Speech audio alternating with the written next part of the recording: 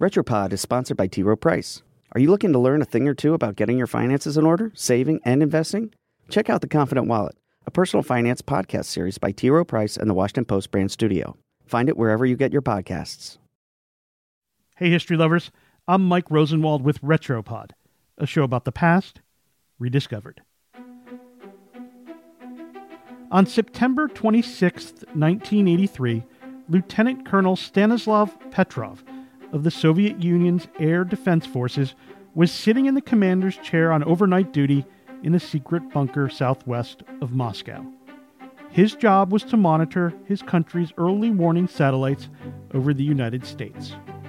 Just after midnight, the sirens began blaring. They were alerting him that the U.S. had just launched a nuclear missile attack against the Soviet Union. A second missile was launched, then another, then two more. A red button on the panel in front of him flashed the word START. On his computer screen was the word LAUNCH in red, bold letters. He had only minutes, if not seconds, to act.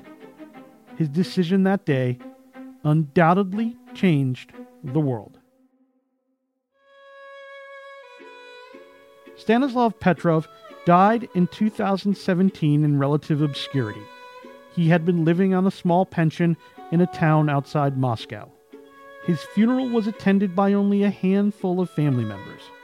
The story of what he did that day in 1983 wasn't even known publicly until the late 1990s.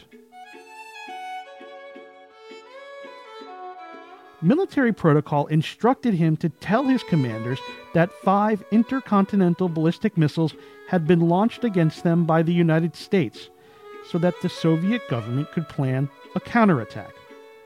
In a 2014 documentary called The Man Who Saved the World, Petrov remembered that seconds felt like minutes, and minutes stretched for eternity. But he knew something didn't feel right about those warnings. Why would a country only launch 5 missiles if they were starting a war? Why didn't the ground-based radar installations, which detected missiles, show any evidence of an attack?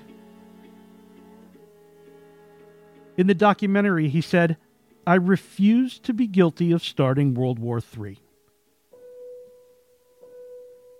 So in those critical few seconds, Petrov picked up an intercom in one hand and a phone in the other, and told his commanders that the computer warnings were false. It was a guess, he said. If he was wrong, his mistake would be catastrophic and deadly. The military would have no time to respond in the face of a nuclear attack. But if he was right, he'd averted a nuclear holocaust in the middle of the Cold War. Luckily, he was right. In a 1999 interview with the Post, Petrov remembered that Soviet officials didn't exactly praise him as a hero. They interrogated him heavily, asking things like why he didn't write down every detail of that night. He was ultimately not punished or rewarded, but the government deemed the incident classified, and he stayed silent about what had happened.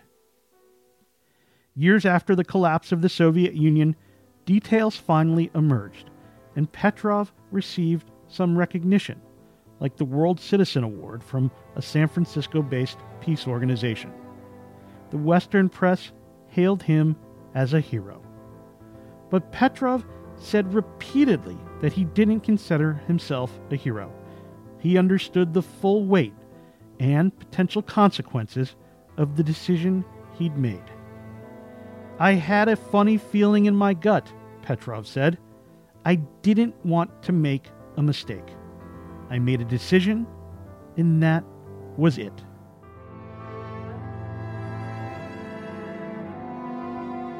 I'm Mike Rosenwald. Thanks for listening. This episode was adapted from a story written by Christine Phillips for The Washington Post.